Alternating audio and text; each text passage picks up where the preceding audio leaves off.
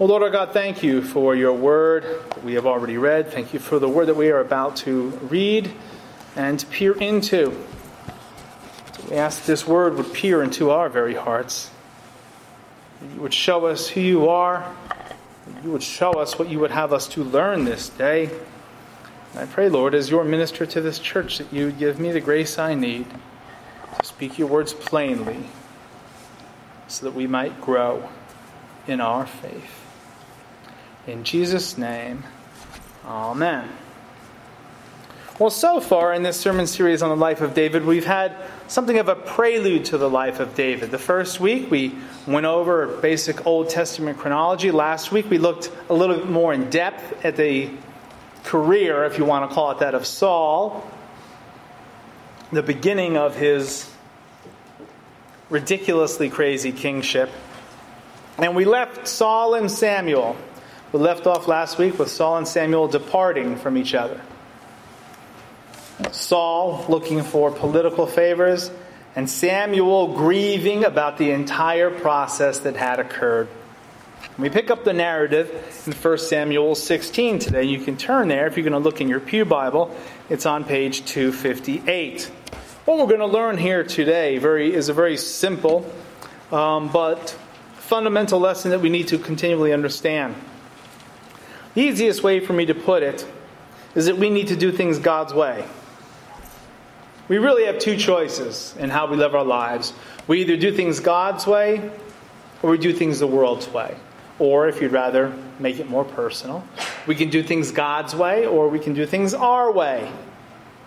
Which do you think is better? In the short end, the middle end, or the long run?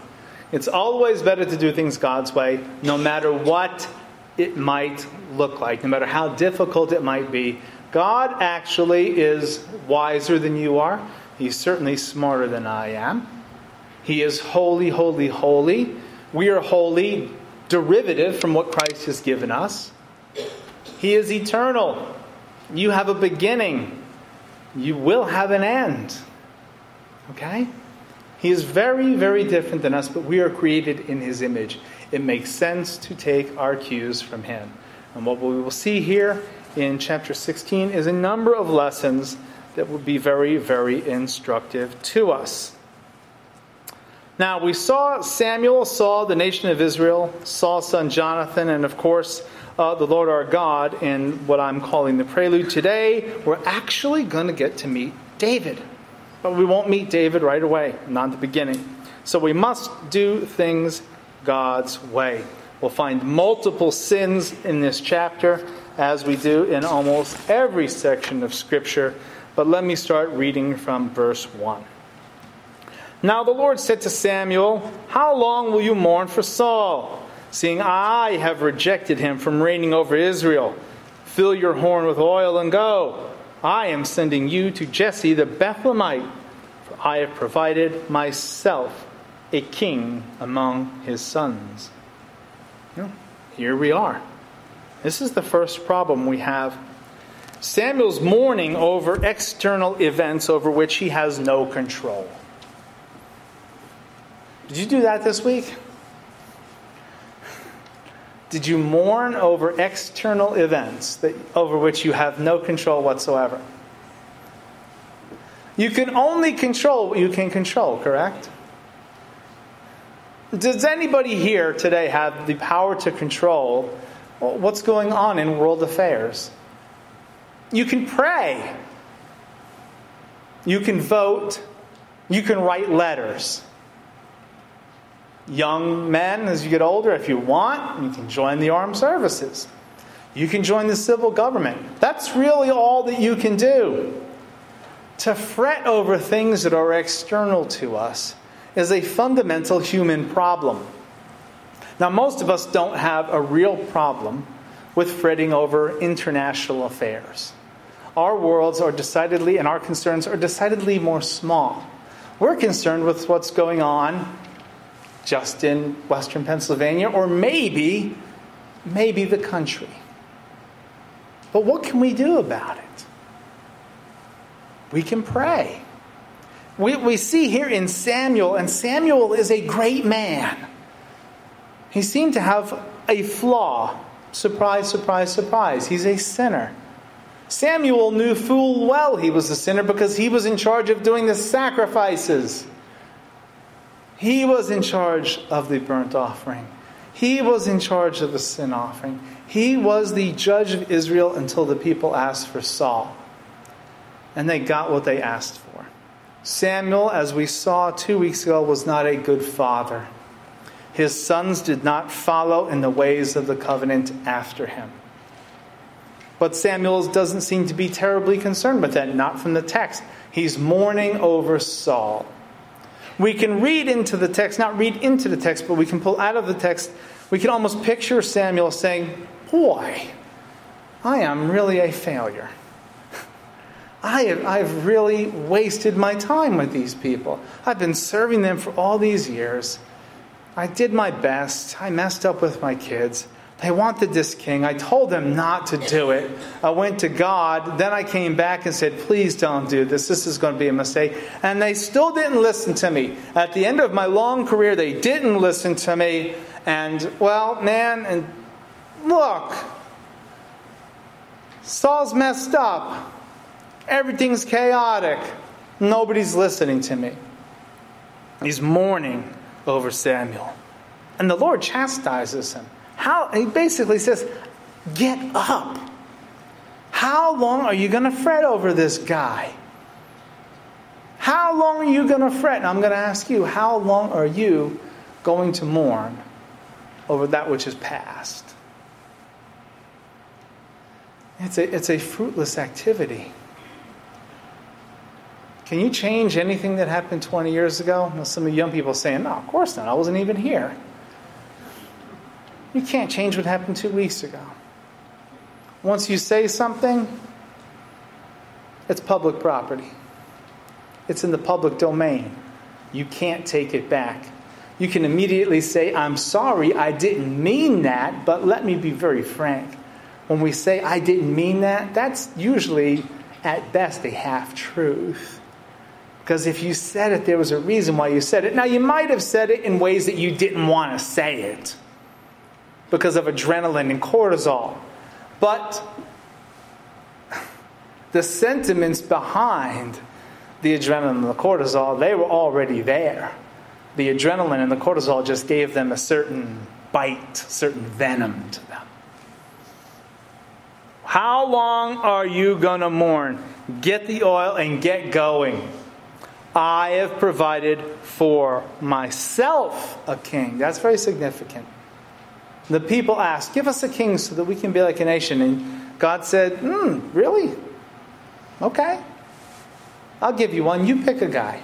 You pick a guy. And who'd they pick? Third week in a row, I'm telling you. They pick a guy who's tall, strong, and handsome.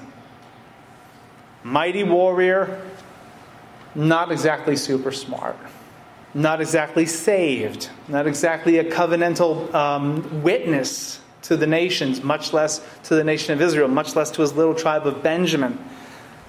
I have provided myself a king among his sons. That's interesting language. God doesn't need a king. What he's actually saying is I've already got Israel's king picked in mind. All right? I have chosen him. The people chose the first guy. They got it wrong. I'm not going to get it wrong. I've got this guy all picked out. So, Samuel says here, now Samuel comes up with, we have our second problem. Samuel said, how can I go? If Saul hears it, he will kill me. If Saul hears it, he will kill me. Think of what Samuel has already told Saul. Okay? Now, we don't have a physical description of Samuel the way we do Saul. But I do know that Samuel was tall, strong, valiant in battle. And Samuel was old. Now, when Samuel told Saul, the kingdom's torn from you. Saul at that point had the opportunity, the means, and definitely the motive to take off his head. However, we did see Samuel in action at the end of the chapter, didn't we, last week? Saul was supposed to put to death King Agag. How'd you like to have that as a name, kids? Agag. Agag, maybe. Saul didn't do that. He didn't perform the executionary duties of the executive office of king. He decided to be a priest, which he shouldn't have done. So Samuel says, bring Agag, bring him over here. And now Samuel, because of Saul's negligence, has to take on the role of the executionary powers of the executive office of the king. And, well, what does it say? It says he hacked Agag to pieces. Now, that must have stuck in Saul's mind. That must have been an awful display of righteous, God-fearing, covenantal vengeance. But now Saul's like, how can I go? You can almost hear him whining. How can I go? If Saul hears it, he's going to kill me. He's going to be after me. He's a big guy. I'm just an old man. This is another problem. The fear of other people. The fear of consequences. God has given Samuel a clear command. Thus far in Samuel's life, God has proven extremely faithful to Samuel and his promises. God here, at what we will soon learn is near the end of Samuel's career, if you want to put it that way. Samuel is doubting him. You see a lack of faith in Samuel's part. A lack of faith in God's strength, a lack of faith in God's power, and a fear of what another man will do to him. I can ask you again, did you fret about what might occur to you this week? And I'm not talking about burglars. You can lock your door. It's smart. If it's night and you're walking to your car, it's smart to look around. I'm talking about, are you worried about what people will say to you? Because nobody's going to hurt you at this point in our lives, in our culture. Are you afraid of what people are going to say about you if you speak up for the name of the one who died to save your soul?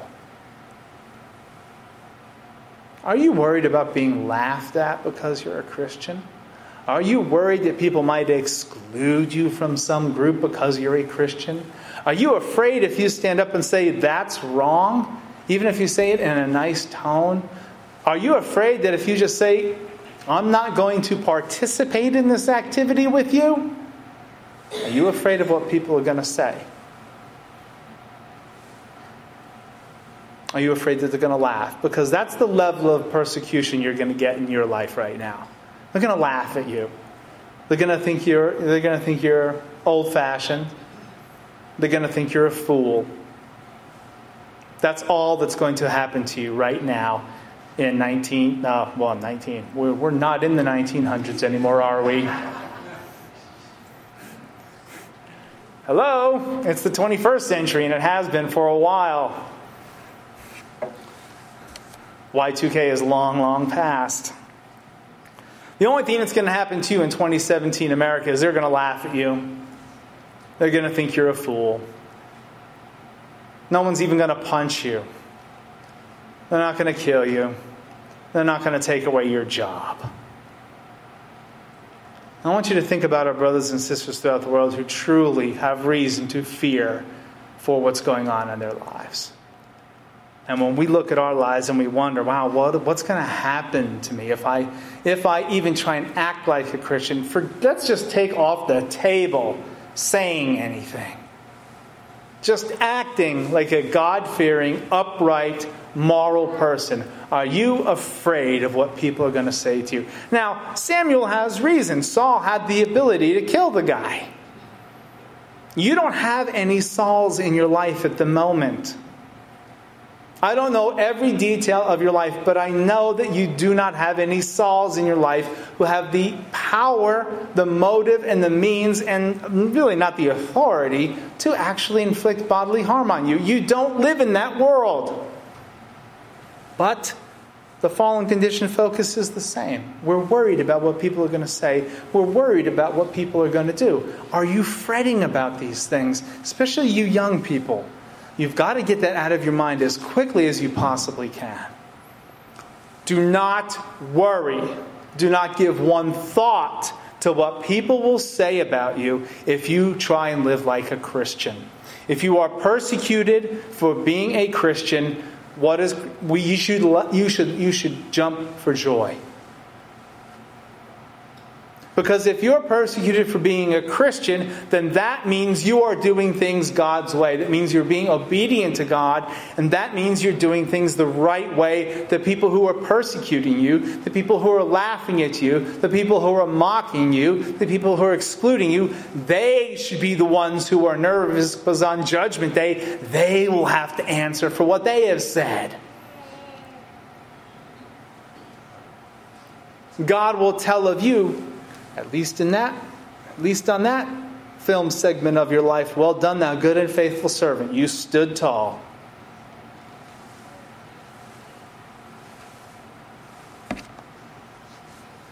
The Lord gives him a way out. Take a heifer with you and say, I've come to sacrifice to the Lord. In other words, hey, I'm just here to do my job. I'm just here to do my job. Then invite Jesse to the sacrifice, and I will show you what you shall do.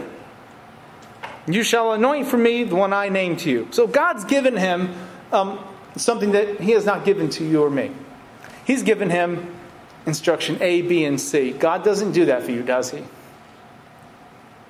He gives you a general plan. Now, on this score, because of the stage in salvation history and because of the relationship and the office that Samuel held, he did get verbal absolute instruction, but you do have the entire word at your disposal.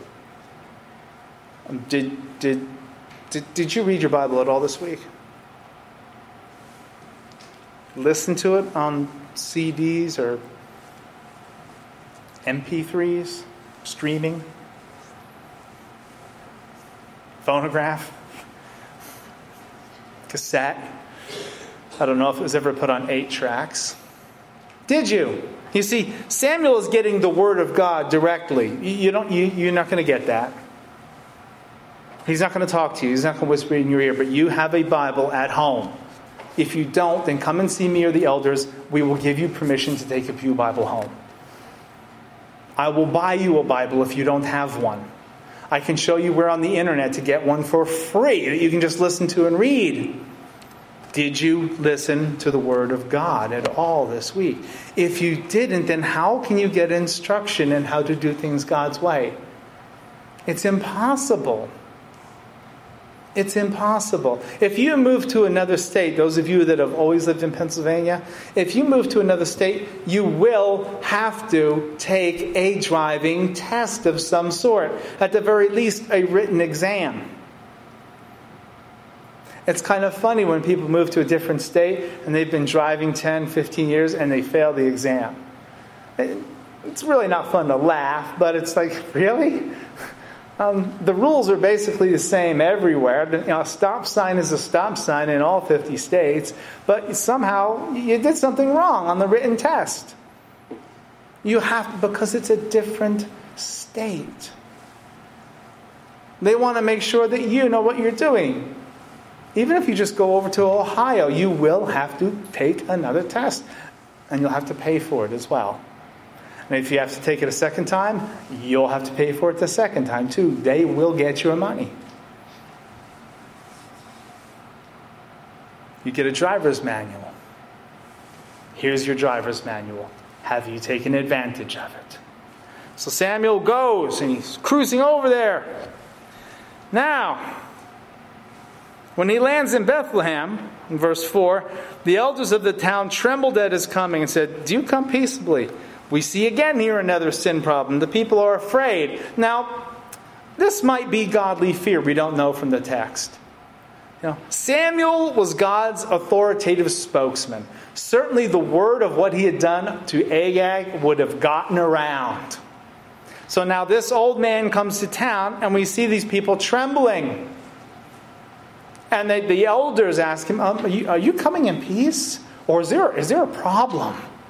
You got a sacrifice here with you. Why are you in town? You're not on the agenda. We don't have a meeting at the town hall with you. I come peacefully. I've come to sacrifice to the Lord. Sanctify yourself, set yourself apart, and come with me to the sacrifice. And he consecrated Jesse and his sons and invited them to the sacrifice. Okay? Now, I'm not going to read you word for word what happens. Here's what goes on.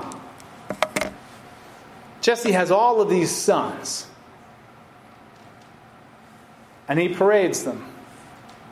Oldest first. Because the rule of the firstborn. The rule of the firstborn. Christ is called the firstborn over all creation. Right? When God laid waste to Egypt on that last night, what did he do? He executed the firstborn. This is a theme running through Scripture. The firstborn is if you are a firstborn, particularly for a firstborn son, it's an interesting position to be in. You have certain responsibilities just by the way things work out. And frankly, I can prove to you, I don't have time now, there are spiritual aspects to it as well. Doesn't mean you're better than your brothers and sisters, don't get me wrong. Just means you might have a bigger bullseye on your back in the spiritual world for a while. He parades them. So now we see another sin problem. I'll just read one verse for you. We'll see Samuel still doesn't get it. So it was when in verse 6, that he looked at Eliab and said, surely the Lord's anointed is before him. He looked at him.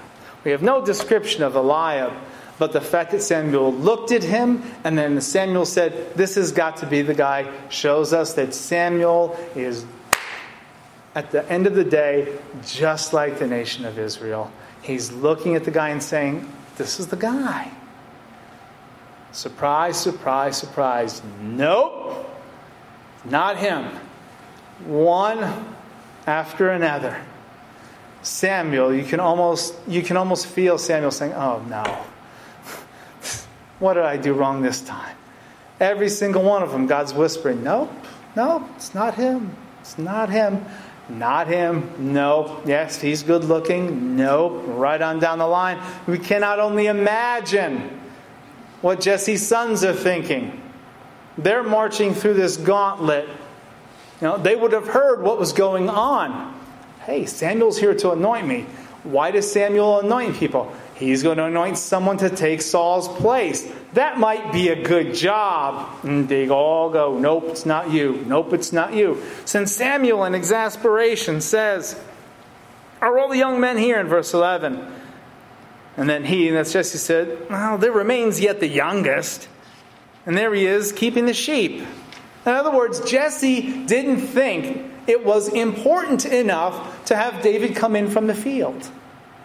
David's the youngest. He's inconsequential. He's young. He's basically a kid. Now, he wasn't in 3rd grade, but he's a very young man keeping the sheep.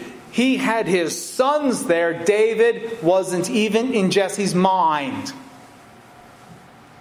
He's the youngest. What do you want the youngest for? Look at all of these guys I got here. Look at Eliab. Look at these strong men. You want that little shepherd boy? Okay.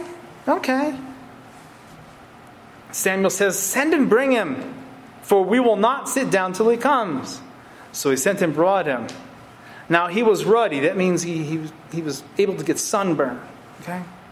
With bright eyes and good looking. Why would the Holy Spirit inspire Samuel to write this? Because the people and Samuel are still looking on the external appearances. Okay? But God has said, okay, in verse 7, the Lord does not see as man sees. Man looks at the outward appearance, but the Lord looks at the heart. And this is really if I can be serious, this is the heart of the issue. We worry so much in our day and age about the externals, and we give very little thought to what's going on inside of our heads. I was getting a car service this week, and in the background there was the TV going, and it was daytime TV. And they were talking about, it's my daytime TV. And They were talking about the Oscars. I guess they had the Oscars this week. And they were talking about some of the actresses and the amount of money that they spent on the gowns that they would wear to this gala affair, and how long they had to wait for their gowns. And I thought, man, this is not good. Okay? You know, $10, $15, $20, $30, $40,000 on a dress. And they have to wait for it. And they talked about this for like 10 minutes. I came so close to getting up and unplugging that TV, but I said, just stay here in your corner, work on your sermon, be a good boy. The car will be done in just about an hour. It'll be okay. This too will pass. Our culture is so worried. And you young people, again, you really have to be careful about this, because that's all that the TV will talk to you about. There goes my glasses. I need those. How's your hair today? How's your suit today? How's your waistline today? Do these glasses look good on you? Do you need plastic surgery? Plastic surgery is fine if there's something seriously wrong with you. But have you ever seen children with that cleft palate? Horrible mouth condition. It affects everything. And I thought about those children when I was hearing about these actresses and their gowns. It costs a minuscule amount of money to transform a kid's life overseas with one of those operations. And these people are spending, I don't know how many millions of dollars were spent on the Oscars. I don't care. But God will have a reckoning someday over these things. Do not place so much emphasis on the outside. Your outside is going to get old if God gives you a long life. You will not look like,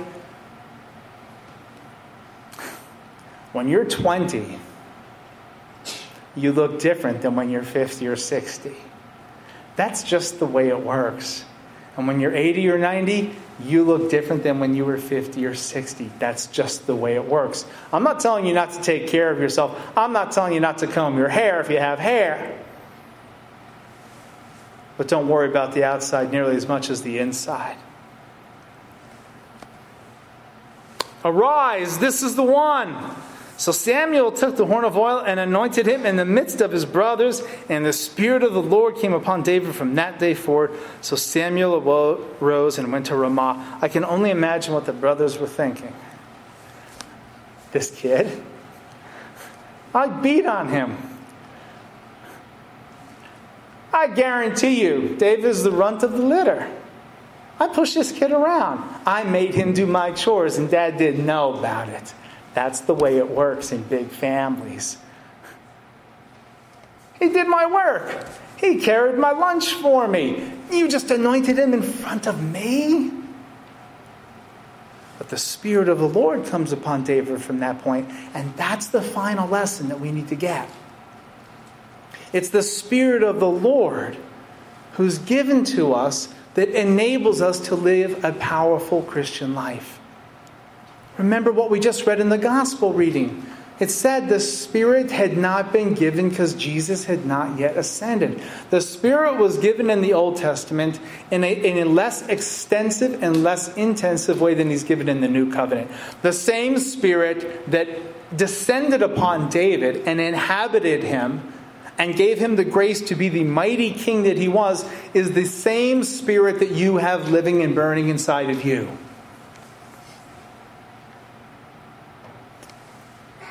Are you taking advantage of that blessing? That's what it comes down to. The Spirit of the Lord is the one who gives you the grace, the ability, the power to do things God's way. When you read the Bible, the Spirit of the living God is the one who makes things understandable to you. And the Spirit of the living God is the one who allows you to say no to peer pressure, who allows you to have the honor of saying, yes, I'm going to take care of my hair. Yes, I'm going to wear some decent clothes. But no, I'm not going to put so much emphasis on it that I neglect my spiritual life. Same Spirit. You have this same Spirit. What are the evidences of that in your life? Here's some qualities that have to be shown in increasing level. This is going to be a hard pill to swallow. Love. Love. First aspect of the fruit of the Holy Spirit. Love your enemies. The second one I find a real hard time with. Joy. How about you? Is joy hard for you? I'm not talking about happiness. I'm talking about joy, joy, joy, joy down in your heart, down in your heart. The joy of the Lord is your strength, not happiness. It's a cliche, but happiness happens. Hey, you get real happy when, I didn't know I was getting a tax refund. Ooh-wah! Joy of the Lord is different. Love, joy, peace. I have to confess I have a problem with that one too. Peace. The peace that passeth all understanding. I'm a worrier. I worry about yins. I worry about everything. Don't ever ask me, what are you thinking? Because you don't want to go there. I'm thinking of a million things at one time. It never stops. Patience. Who's got a problem with that one? Now, I feel like I'm confessing my sins up here to you because I'm going to go down the list, and every single one of them I have a problem with. Kindness, goodness, faithfulness, gentleness, self-control. That's the fruit of the Spirit. That's what should be being seen. Let's just focus on love, joy, and peace for a moment. Love, joy, peace, and patience. Let's just throw those in there. Love, joy, peace, and patience. And self-control for good measure. It's the bookend. Are you more joyful than you were 5, 10 years ago? Not at the externals, but in the Lord. Do you have more love for those who might seek to kill you in the future because of your faith than you did 5 or 10 years ago? Are you more patient than you were? What's weird about it is as you get older, I find that sometimes you're less patient. What about you? I mean, when you're 20, you can be patient because you got all the time in the world. You start hitting 40, 50, 60, you start to say, I'm running out of time, and things got to get moving here. Christian life is supposed to be one of slow, steady growth. You have the Spirit of God in you. Just like David did. You've been anointed with the Spirit. Let Him burn within you, and you will do mighty deeds for the Lord your God. Would you pray with me? Heavenly Father, give us the grace that we need to live by the power of your Spirit and not the spirit of this despicable age in which we live. Amen.